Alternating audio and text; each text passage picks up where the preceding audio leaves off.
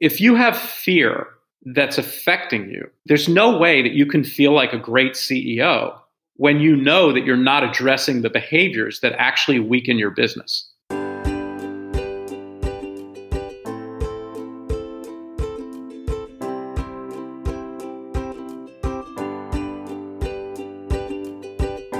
Welcome to CEO Brain Food. Every episode, entrepreneur, CEO, founder, and host Michael Langhout will bring you key insights, fresh perspectives, and proven tools you can apply to your business. Thought leaders and CEOs will be interviewed as we explore winning strategies for scaling a company, generating profits, and building lasting enterprise value. Make sure you listen all the way to the end of the episode to hear how you can download a free copy of Michael's Functional Team Scorecard. Here's Michael. Hello and welcome back. Today I'm very pleased to welcome Mark Green to CEO Brain Food. Mark is a veteran coach to high-performing companies, specifically coaching CEOs and their leadership teams. He's also an author and a speaker. And on a personal note, Mark has had a huge influence on me in my own coaching practice. He's helped me to not only define who I should be working with, so we call that our core customer, but also he's guided me to discover and refine my own unique voice as a professional business growth coach.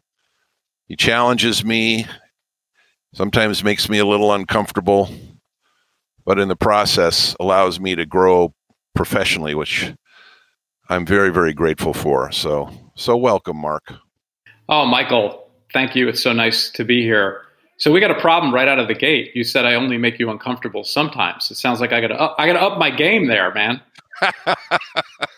Well, one thing I had a really difficult time doing coming out of being a CEO and becoming a coach. And I think I met you when that happened. This would have been back in, 2014. I know you've been coaching for, over 20 years. And I think I've been coaching a long time, but mostly as a CEO, but not professionally. But the biggest problem I had transitioning to coaching was the quality of the question, asking questions as opposed to, making decisions. And in the process of doing that, kind of pushing it a bit, making people uncomfortable. Yeah, for sure. And, it's actually one of the leadership behaviors that I point out as a virtuous behavior in my book, Activators, is your question to statement ratio, and are you as a leader asking far more questions than you are making statements? And it's a hard thing to learn because your path to leadership usually involves being the expert for some period of time, and then you elevate over time. And when you're the expert, you have the answers and you're expected to have the answers. And yet all of a sudden you're in this leadership role. And the whole point of creating leverage in an organization is to leverage the other people in the organization. And if you continue to have all the answers, you can't create leverage, and people get stuck that way. But it's the transition to a coach that really forces that issue as well. And frankly, the best answer to it all is, while you're still the CEO, is also to be the coach, because that kind of forces that transition sooner rather than later, and you get more leverage from your organization by asking more questions. They're down in the weeds so much, though. It's what I find with clients that I have is that they have a hard time coming up to a higher level where they can pull themselves away and, really work on the business as opposed to in it. So it's interesting. I have some heat on this topic, if you want to go there for a second, because what I find is that when we talk to leaders about coaching and you really unpack what they do when they think they quote coach, and I'm using air quotes for the word coaching here, is they coach for results. And what I mean by that is it's kind of like, well, my employee is working on this project and I'm trying to help them with this thing because it's this obstacle so that they can get the project done. And so they would characterize that interaction as a coaching interaction because I'm coaching them on how to get their project done, or coaching the salesperson on how to close the deal or how to get more meetings or whatever. Those are all examples of coaching for results. Now, that's what most leaders think coaching is all about. And on the one hand, coaching for results is good, but it's not great. What we really need to be doing is teaching our leaders to coach for growth. Because when I'm coaching for results, I might help you get the project done, but I'm actually not teaching you to be independent and do it yourself next time. Okay? So I'm actually fostering dependency by coaching for results. Whereas coaching for growth is having a conversation like, hey, Michael, I've noticed that for each of the last 3 projects you worked on, you had the same blind spot around, not having all the right information before you made decisions.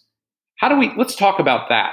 And let's talk about what you can do to not have that blind spot again for this project, right? And now all of a sudden I'm coaching for growth because that interaction is going to make you see the pattern, learn something from the pattern, grow from the pattern, not repeat it, and in the future be more independent. So great. It reminds me of Covey's comment back, I think, in the 80s when he was writing about teaching a man to catch a fish that would feed him for a day. Teaching him how to fish is going to help him for a lifetime. Yeah, and the coaching application of that is stop coaching for results and start coaching for growth. It's really, in middle management, this is rife, coaching for results. I mean, particularly just think of sales organizations, right? It's all about closing the next deal.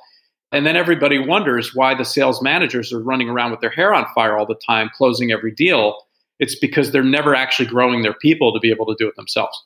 A great point. And even when we work with companies, Mark, as coaches, I mean, maybe we're only doing half the job. I mean, what we're doing is helping them, find their direction, their strategies, et cetera, and executing on them. But we're helping them to set goals, and we establish metrics to measure progress against those goals. And so that's results coaching. And one of the things I loved, you mentioned your book, Activators, and I didn't introduce that properly, but just to come back, your book, Activators, a CEO Guide to Clearer Thinking and Getting Things Done, which I know you wrote and published a couple of years ago, is really, really a terrific book because it's offered to seasoned leaders as an operations manual for your business mind and helping them to unlock additional, human potential, which you talk about in your book. And we'll get to that in a bit on purpose. But that's a big claim. And I know after reading that book, actually, I've read it a couple of times. I can understand why you'd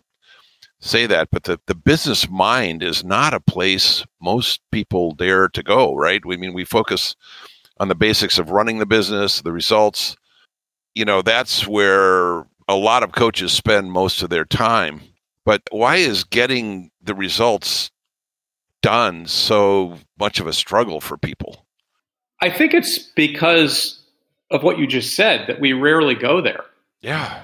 It's a lot easier to talk about what should our priorities be, right? What are our goals and our metrics and all of that than, like, hey, Michael, as a CEO, do you realize that the things you do and say actually make your team stupid? Right. And actually have a conversation. That's, by the way, I'm making that up. That's not true. But to be able to say something like that in a conversation with a business leader that causes them to realize that the way they're being is having a profound impact on their results over time and their ability to get what they say they want most. And that's the reason I wrote this book, is we have a very clear picture of the life we want to live. Most people have a pretty clear picture, especially in the circles we travel in, of what you want to create in the world, or this legacy you want to have, and what you want to leave behind, or how you want to be known. We have this clarity, and yet we get in our own way all the time.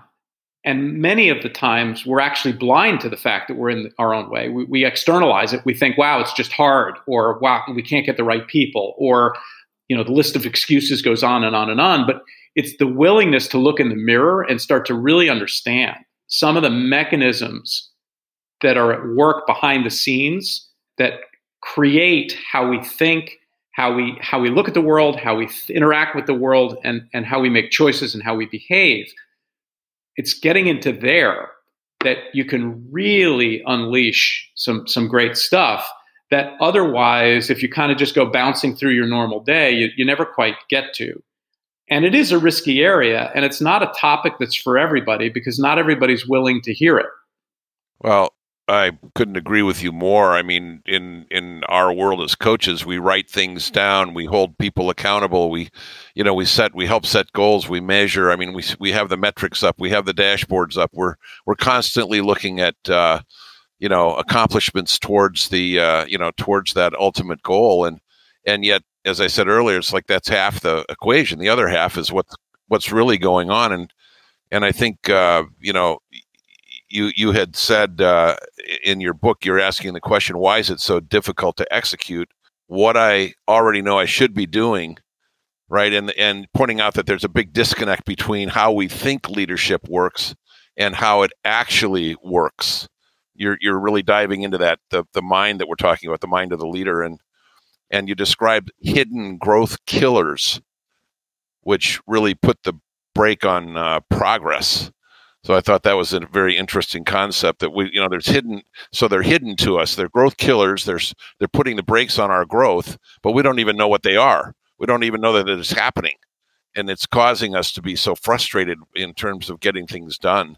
I wanted to kind of go there a little bit and find out from you about those growth killers. I mean, in your coaching practice over the years, they sort of were discovered or just through your activity. I mean, you didn't read about these in a book, obviously. You found them through practical application. And through research as well, for sure. So the three hidden growth killers I identified are our motivators, our habits, and our beliefs. And we unpack these in deep chapters in the book and have tools that correspond to each of these to help a leader identify where it's an issue for them and actually overcome the hidden aspect of where these growth killers are affecting their results. And it's quite a powerful process. As I've done workshops and work with CEOs on these things, it's like turning the lights on in the room and people can see themselves for who they are and see what's really going on and actually have a tool to do something about it. It's quite powerful.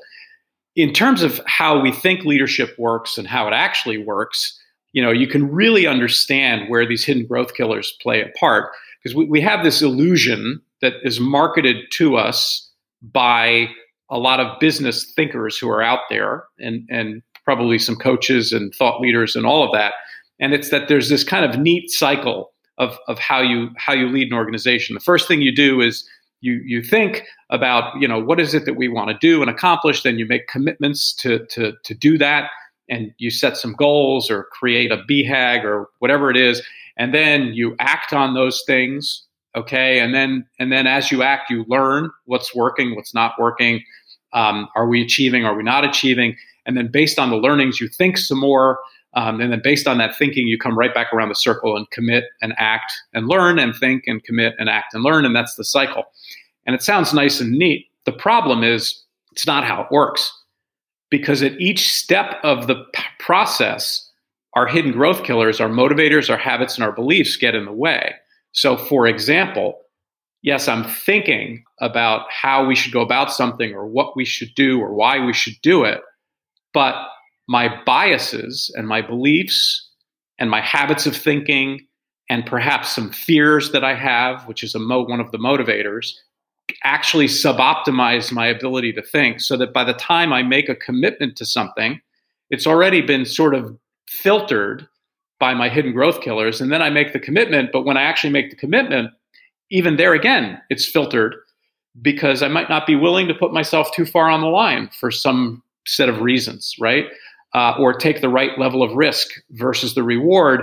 And so the hidden growth killers come up there. And then when we're acting, this is where the part of like, why is it so difficult to execute what I know I should be doing? So we all know, I think, that we shouldn't have toxic employees who work for us. And yet, how many of your listeners know for a fact that they have somebody working for them that shouldn't be working for them? And yet there's all these reasons why you're not having the conversation or not taking care of them, right? Well, those reasons come from your hidden growth killers. You just don't realize it. You have a belief system, you have habits, or you have a motivator issue that's causing that. And then we learn from that, right? So again, we go back around the cycle and we learn. And again, we're filtering our learnings through the habits. Like, I knew that would never work because ... And And then we go around and around. And so what you end up happening is at each of these, quote, neat steps along the way, we shoot ourselves in the foot because these hidden growth killers operate below the surface and have a profound impact on how we think and how we show up.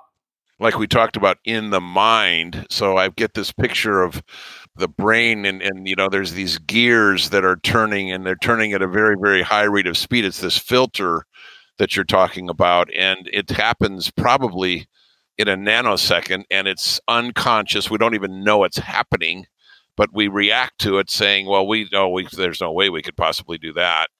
Or I could never free that person up to go into another company. I could never let them go. I mean, I know they're really kind of unproductive, but gee, Phil, I mean, he's been in the shipping department for 25 years. We can't just let him go. Right. Or if we let him go, we'll lose our second largest client. And, all these stories and things we tell ourselves that under a more rational lens don't necessarily hold truth. And it's sort of understanding what are the hidden growth killers, how do they operate in me, and what tools do I have to interrupt that process and put myself back at choice. Because the whole idea here is when the hidden growth killers are operating and you're not aware of them, you're actually not really at choice, right? You're surrendering choice to operate on your habits, your beliefs, and your motivators. And to bring choice back in, it actually empowers you to be back in control. It's like, the voice in your head. Yeah. Right? You know that voice. And for your listeners who are thinking to themselves, what voice? Well, that's the voice, right? That's the one that's going like, what voice? Or I don't have a voice in my head. That's the voice, right? It's always there. It's chattering along, chatter, chatter, chatter. That voice in your head actually isn't you. So you can control it.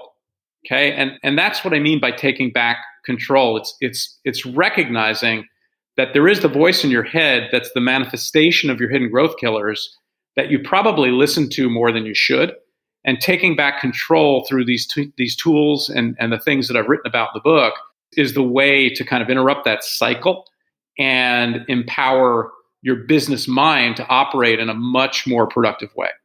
That's just fascinating that all of this is going on at the subconscious level. We're not even actively deliberately thinking about them. It just happens, and it's based on these growth killers, these motivators, these habits, this belief system. And so the point is getting back to choice. So that means that we're not in a modality of choice. We're just operating in a way that is so ineffective. So I'll share something with you that I think will really resonate with you and with your listeners. It's as a very specific example of how this works. So let's take for a minute the linguistic term universal quantifier. Okay, a universal quantifier is a word like always or never.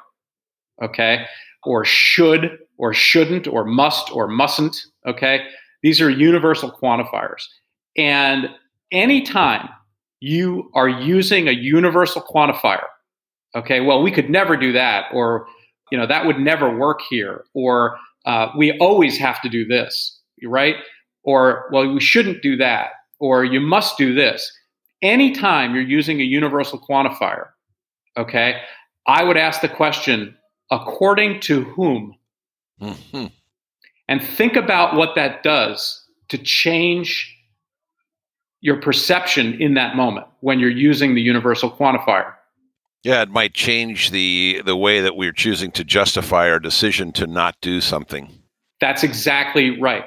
Yeah, and because the universal quantifier is something that we use at a level of abstraction, so that we don't have to deal with the stuff that we don't want to have to deal with. It allows us to justify it to why we're not doing it. Of course. It's like that infuriating statement, the devil's in the details, right? It's the same idea. It's like, why would you even say that?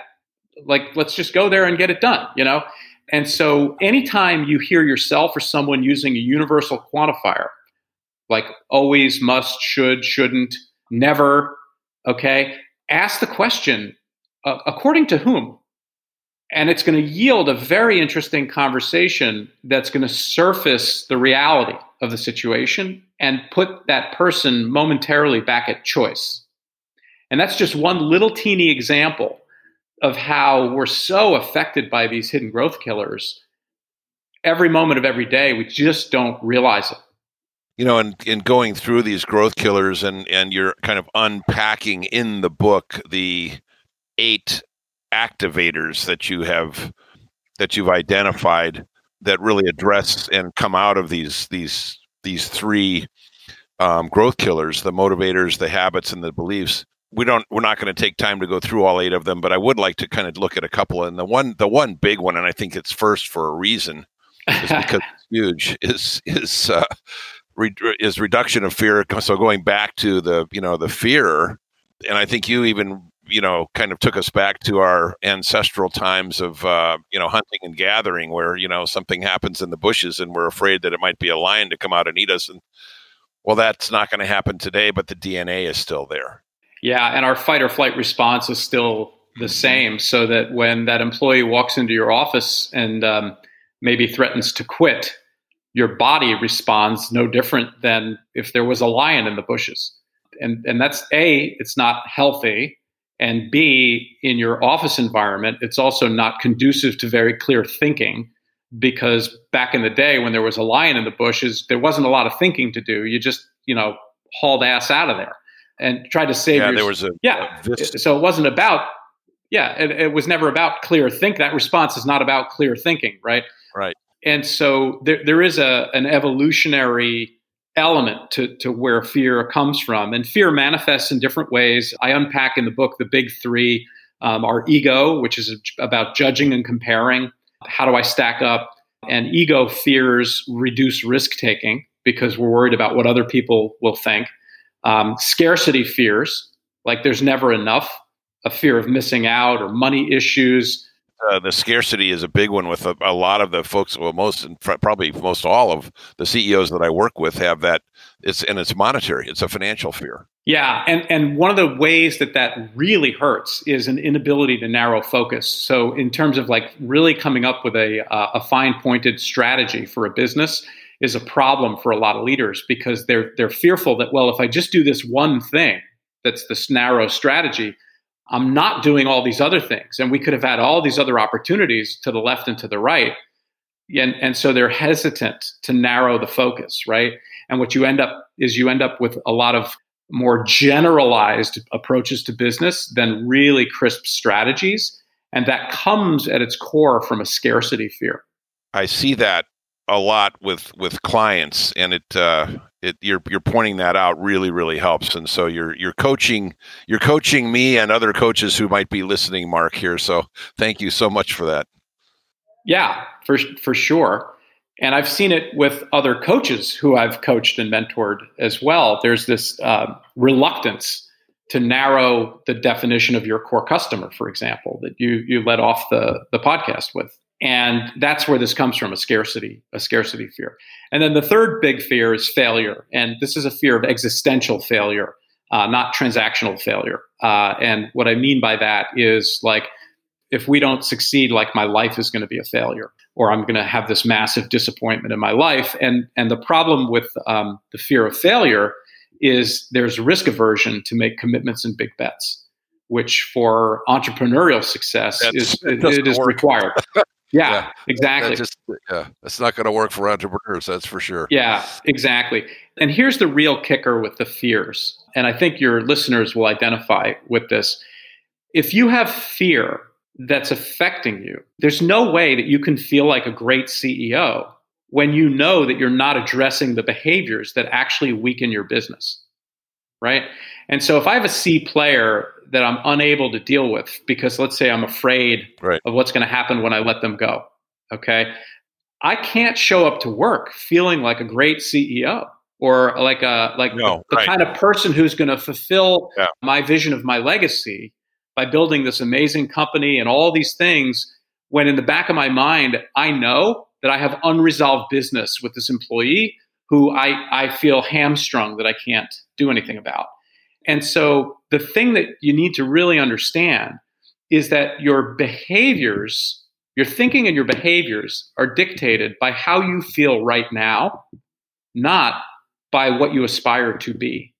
And so if I don't feel like a great CEO because of XYZ, then I'm going to show up and behave as the don't feel like a great CEO person. That's why this is such a huge problem, because it feeds on itself over time. So you've got to correct these things so that you can show up feeling like the great CEO, because then the odds are you'll be acting that way. Yeah, so the whole point there is that it's limiting your effectiveness as a leader and a CEO in the company if you're not showing up. I mean, can you imagine Derek Jeter not showing up? At the for the Yankees, not showing up fully and ready to go, or Tom Brady and the Patriots. It's like throwing the football. I mean, if you're not 100%. And I really believe that for coaches too. I mean, you're describing things that affect all of us. And, if you're not showing up just ready for game, ready to get into it and go for it, then, you're really not, you're really being less effective for your client. Yeah. So do you think it would be helpful if I laid out the 5 symptoms of fear in case we have some listeners out there that still don't quite see how this is affecting them? Mark, that'd be great. Thank you. Yeah, so there's 5 things that I've discovered are the symptoms of our fears that we have, and so this may help you identify where you may have a fear that you're not fully aware of. So the first one is a tendency to move away from loss rather than toward gain. So if you are the kind of business leader or thinker who is always thinking about defensive moves, okay? Well, we have to be careful or the competition's going to eat our lunch here, or we could lose this client, or anything like that. Yeah. There's an underlying fear there that you need to be aware of, and that's the symptom of it, right? The next symptom is procrastination. Okay, in many cases, when there's a decision or an action that you are procrastinating on, there's a fear that's causing you to delay. And so you can, again, use that as a symptom to say, hey, wait a minute, what's the fear here that's preventing me from actually doing this thing that I want to do? The third is the flip-flop. This is a great one. So you'll be meeting with your team. The team will agree to go do this thing and we'll make a decision. And then maybe you're out for drinks or dinner with a friend or with somebody from your peer group or forum, and they say, oh, boy, you really made that decision, Michael? We did that 3 years ago and it didn't work out so well. And so the next morning, what do? You show up at work and you say, hey, team, you know what? I've thought about it overnight and we're not going to do that thing. And so you're using some external piece of information that may or may not be directly relevant. You're emotionalizing it, and then you're changing your mind and you're flip-flopping on decisions that were made and commitments that were made. Another sign there's some fear in there. The fourth one is unreasonable continued sacrifice. This is like tolerating the C player, for example, or the toxic employee. Like, got it. I'm tolerating it because I'm maintaining the status quo. And my point of view on that is, as a leader, that's unreasonable continued sacrifice, which is why I named it that. And then the final one is really damning, because in your gut, you're doing the wrong thing. And where this comes in is when I've had conversations with CEOs. Well, I know I need to get a new accounting firm, but ... Or I know I need to change my banking relationship, but ... Mm-hmm. Okay. And again, the problem with those is if you're not doing the right things to address the weaknesses in your business, then how can that notion coexist at the same time in your mind that you're actually a great CEO? Oh, you can't hold those two thoughts at the same time. And that's the problem. So those are the 5 symptoms of fear that come there. And we use logic to justify our thinking, Michael. So we're typically blind to our fears, right? Because you could have an intellectual conversation with a CEO around, well, here are the reasons logically why we can't do this, because we're going to lose this customer and it's going to cost us this and it's going to be that and it's going to be this and it's going to be that. And so we use all the logic to kind of create this buffer that protects us from our fears. So, which brings us to activator number 1, which is reduce fear. And we've got a tool that's in the book and free for download on the book website, which is activators.biz. And we'll give that to you again later in the broadcast. And the trick in the Reduce Fear tool, without getting into all the details, is you want to reduce the emotional involvement, okay, in the thing that you're trying to get done or make a decision about, and you want to increase the amount of logical thought around it. So we have, what you're suggesting is we have an emotional investment in that decision that we've made to not do whatever it is we're supposed to do? Well, it's the fear itself is emotional. Oh, okay. Got it. Right? So for example, if we say, well, if I make this decision, then this bad thing is going to happen potentially over here.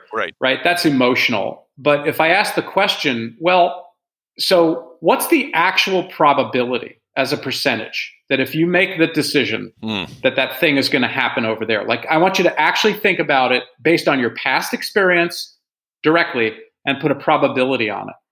And in many cases, what people do is they kind of tilt their head and they're like, well, the probability is like almost nothing.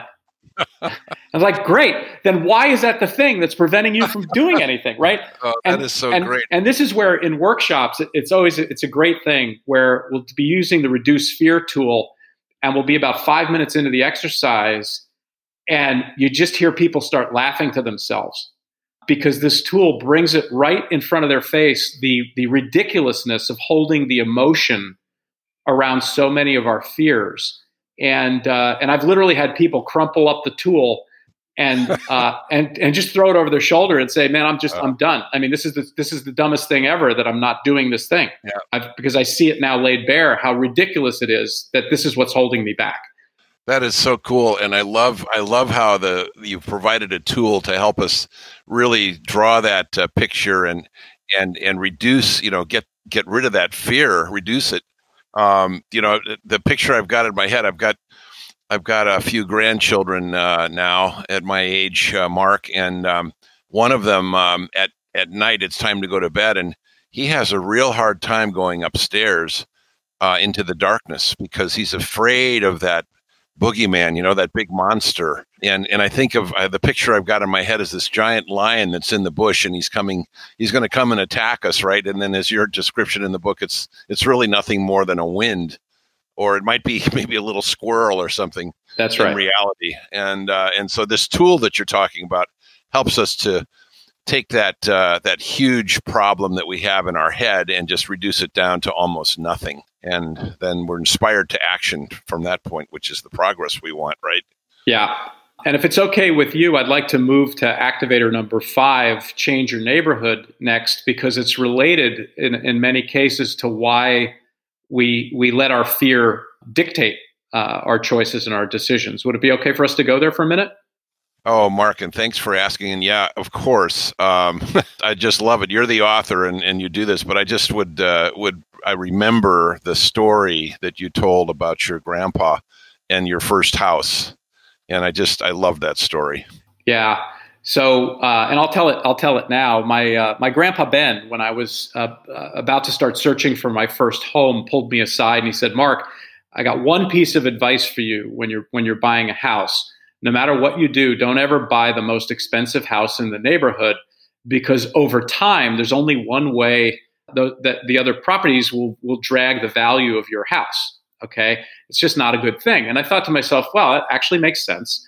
So I thanked him and I moved on and bought my home, and I've actually heeded his real estate advice for every transaction that I've ever executed. Right, it's been great advice. It wasn't until about a decade later, though, that I was a member of a leadership development training organization, an affiliation that I had, and it hit me like a ton of bricks that my grandpa Ben wasn't just giving me real estate advice, because in that affiliation of coaches, I had become one of the most expensive houses in the neighborhood. That is, I was contributing mightily and helping other people, which felt great. But other than people who are sort of at my level, there really wasn't anybody in the organization that was at a significantly more sophisticated level than me, and it was curtailing my ability to grow. And that's the idea that led to this activator. activator number 5, change your neighborhood, because often what I've observed is we maintain status quo networks, comfort zone networks, Oh, yeah. peer groups, and social groups that we hang around with who are the same people we've been with for years.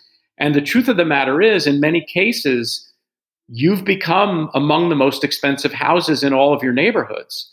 And then you wonder why you're not growing as fast as you want to grow, or you're wondering why you keep having the same obstacles and problems in your business or in your life. And the reason is you're in the wrong neighborhood. And so I am an absolute stickler about continuing to upgrade the people who you surround yourself with. And the way I look at it is like this: unless the people you're hanging around with actually threaten your ego, okay? Because when you're in the room with them, like, you never know what's going to come at you, and that it might actually make you feel kind of dumb because they're so good. Like, then you're not with the right people all the time. Because where else is the growth going to come from? And you'll relate to this, Michael, because for me as a coach, part of the reason my clients hire me is it's a change your neighborhood move. Now, they don't think about it that way, but I'm there to raise the bar on them and on their leadership team. And we can do this for ourselves. We just have to have the discipline, and we have to also be able to recognize when we're in the wrong neighborhood.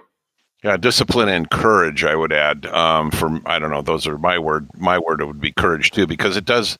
You're comfortable, and hey, stepping out of that comfort zone takes, it does take discipline, absolutely, and you got to be bold about it and proactive. You have to be able to, notice what it is, call it out for what it is, and then change it. So I see that with in my own clients. I can see applying this activator, Mark, the change your neighborhood activator. I think it's great.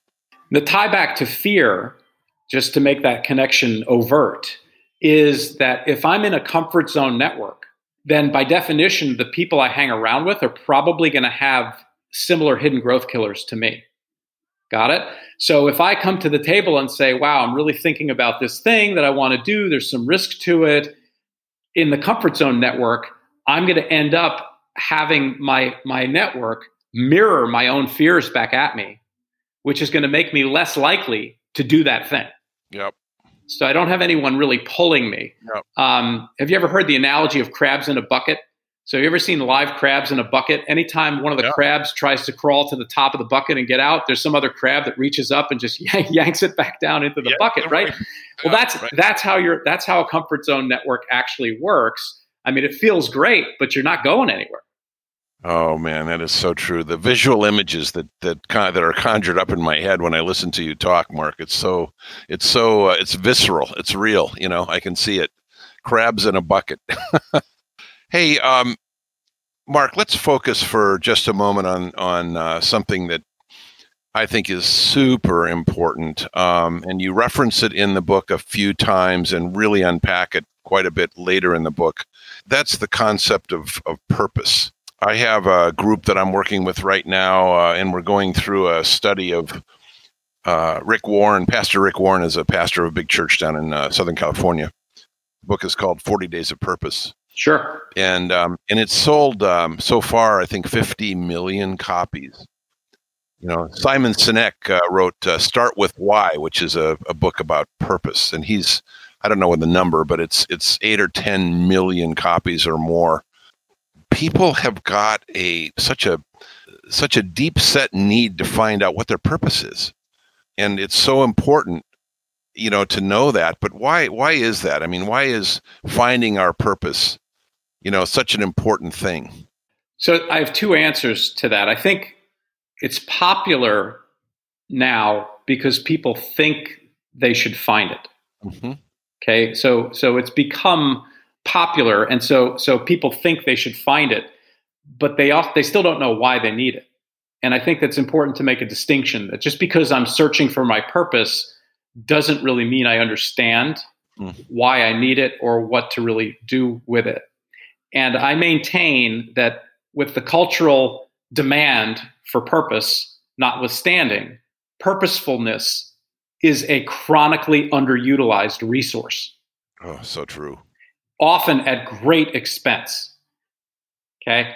And purpose ties into the second. So there's two motivators that we unpack in activators: fear, which we talked about on the one hand, and on the other hand, inspiration, which is the other one. And that's your number two. Yeah, increased inspiration is activator number two, but that's where purposefulness intersects. And in the business language, I'm using the word inspiration.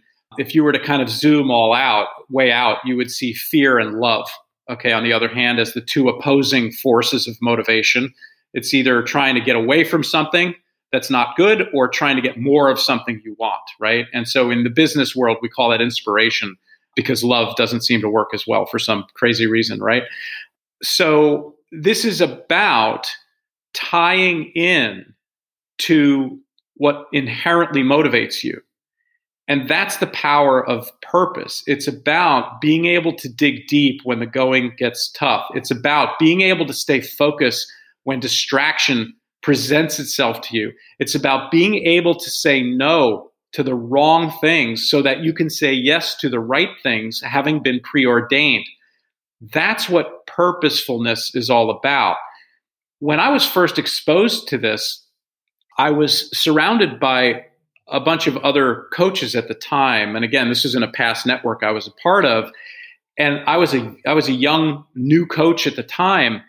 And I looked at all these people with amazement because to me at the time, they seemed fearless. Like I would think to myself, well, how could you ask that question? Or how could you say what you just said? I couldn't comprehend how these people could say and do the things that they were saying and doing because they were so like focused and hard-nosed. It was an amazing thing to me at the time. And the only word I had was fearlessness at the time. And what I learned later was that I was mistaking fearlessness.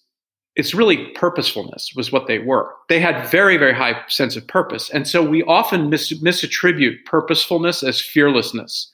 And that's not what it is. Okay. Purposefulness sometimes looks like fearlessness because you're making the right choices. You're saying no to things.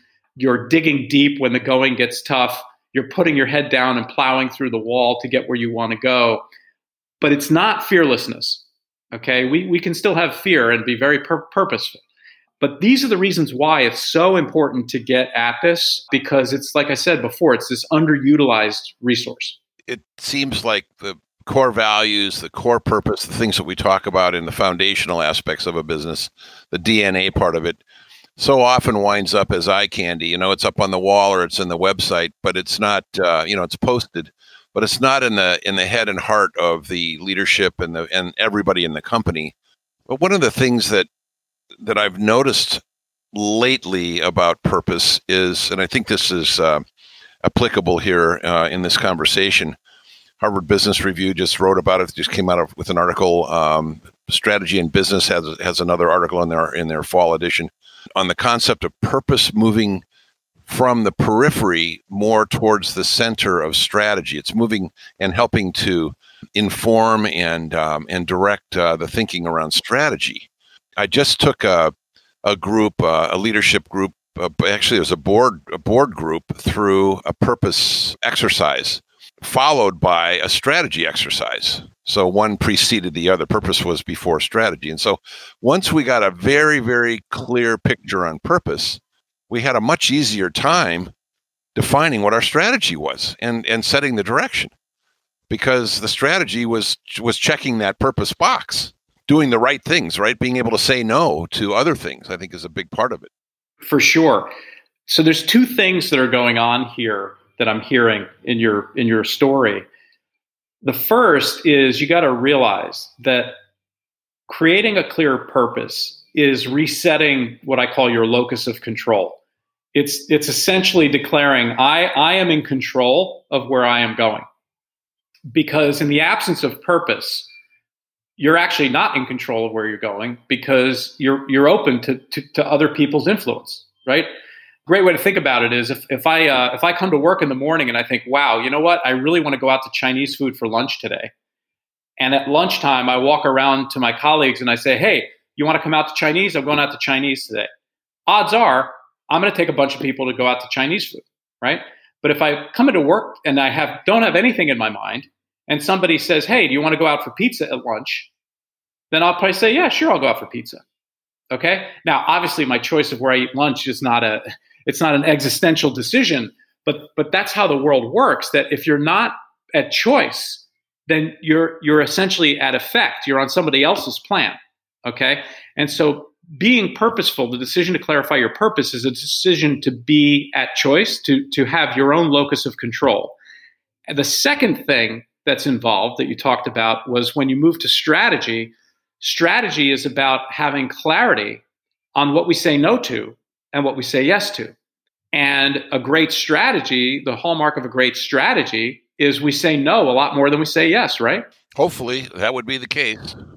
But that's the reason why those two things marry together, Michael, is because we're first saying we're taking back locus of control. We're being purposeful. So we're in control, which then empowers us to say no to the things we don't want to do and to say yes to the things we do want to do, which is why it flows right into strategy. And so I buy into the assertion from the Harvard Business Review article and the other things you've seen where it's kind of pulling purposefulness back into the fold of strategy for sure. Mm-hmm. And I love the way that you describe that tie-in between the two. And also just would note that, you've got a great exercise at the end of the book on helping define your purpose. And Mark, just for the record, what is your purpose? So my purpose is to unlock human potential. Oh, that's great.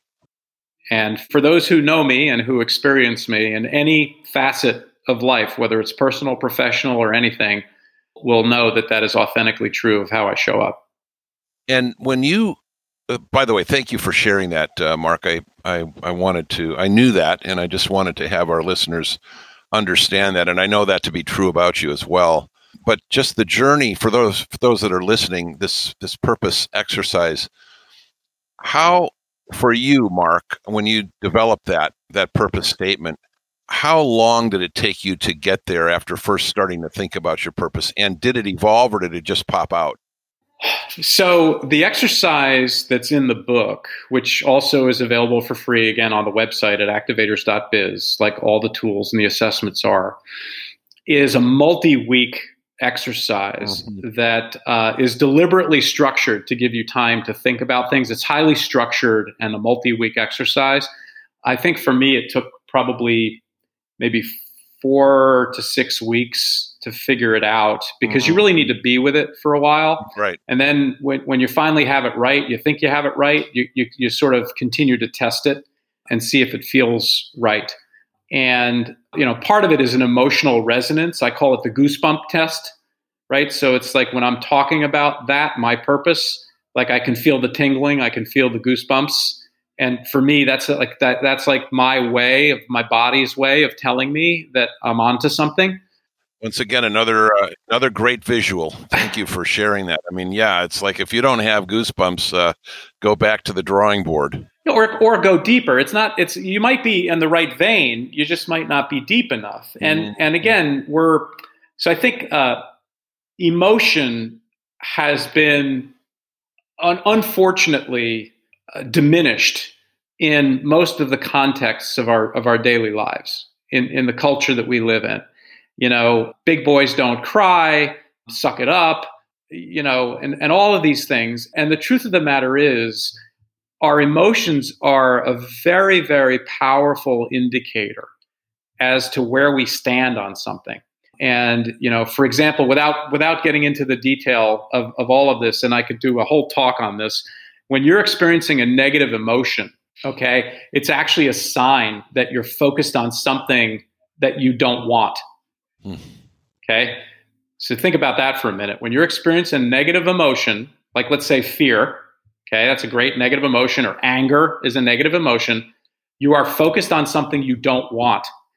And when you're experiencing a positive emotion, like joy, love, ambition, the list goes on and on and on, motivation, okay, triumph, you're focused on what you want. And so your emotions are actually a navigation system. And what we've done culturally is we've diminished our ability to pay attention to this navigation system, which is this unbelievable blessing that we all have. And for me, it's been a bit of a journey to become more emotionally in tune with myself and to be able to speak to it with and educate others around it. But it's been quite transformational because it really is useful. If you can imagine, if you could spend a higher percentage of your time focused on what you want as opposed to focused on what you don't want, wouldn't that be a good thing? Absolutely. And by the way, by definition, wouldn't you actually be in a better mood more often? Yep. Like, why not, man? So that's the tie-in of our emotions. So back to purpose, you got to dig deep to get to the emotional level. And you want to feel this emotion of inspiration or awe or mission. All of those are very positive, deep emotions. And that's how you know you're kind of right around the target zone for your purpose statement.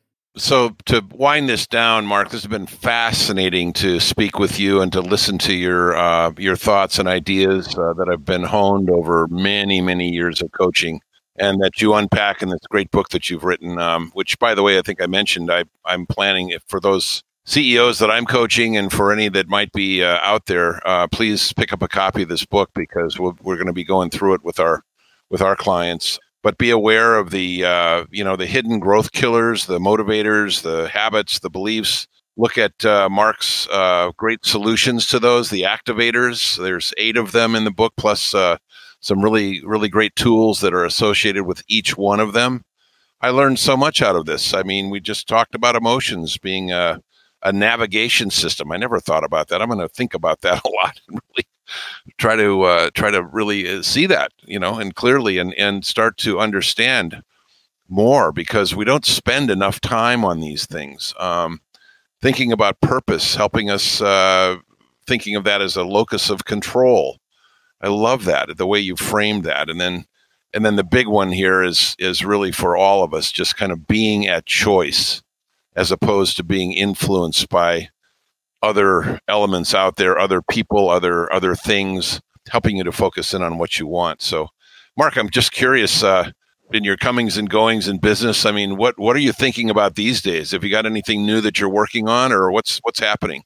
Yeah, as a matter of fact, I do. So I published Activators in October of 2018, just about a year ago, and I am publishing my next book, which is called Creating a Culture of Accountability, on January 15th. And this is a monograph book, so it's a smaller book that goes deep on a single topic. And I've identified accountability as just a really, really hot pain point with mid-market leaders, as I've coached over these decades and worked with other coaches worldwide. And so I decided to literally write the book on accountability, which will be coming out in mid-January. Well, that's fantastic, Mark. And I'm going to just ask you a very, very loaded question. And that is, would you be willing to come on to the podcast again and let's talk about accountability? Because that is such a big deal. I would love that. I would absolutely love that. And I'll tell your listeners that you can find the books. Well, Activators is on Amazon and also available on the Kindle and via Audible.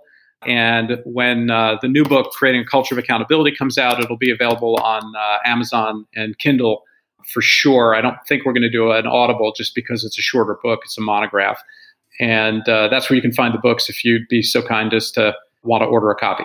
Yeah, and by the way, if you do order a copy, to the listeners, please do write a review. That always helps the author. I would also direct you to LinkedIn, where you can find Mark at Coach Mark Green. And you can also find Mark on the internet at his website, mark-green.com. And again, once again, the tools are all downloadable at his site, activators.biz. So, Mark, thank you so much for your time today. It's really been a joy and a blessing to be with you. We've learned a lot. You've taught us, you've coached us, and I think that's one of the things I remember about you the first time we met, which is that you're always coaching, and I really appreciate that. So, thank you so much. Well, Michael, it's been my pleasure. Thank you so much for having me, and have a great rest of your day. Thanks for listening to this episode of CEO Brain Food. If you're enjoying the content of these episodes and are ready to get your leadership team aligned so you can scale effectively, we invite you to download Michael's newest resource, the Functional Team Scorecard. This scorecard will help you establish role clarity and accountability on the senior leadership team, engage your leadership team in the financials of the business, and align and synchronize your team around a critical number. Download your free copy today at ceobrainfood.com/scorecard or click on the link in the show notes. Tune in next Monday for another compelling episode of CEO Brain Food.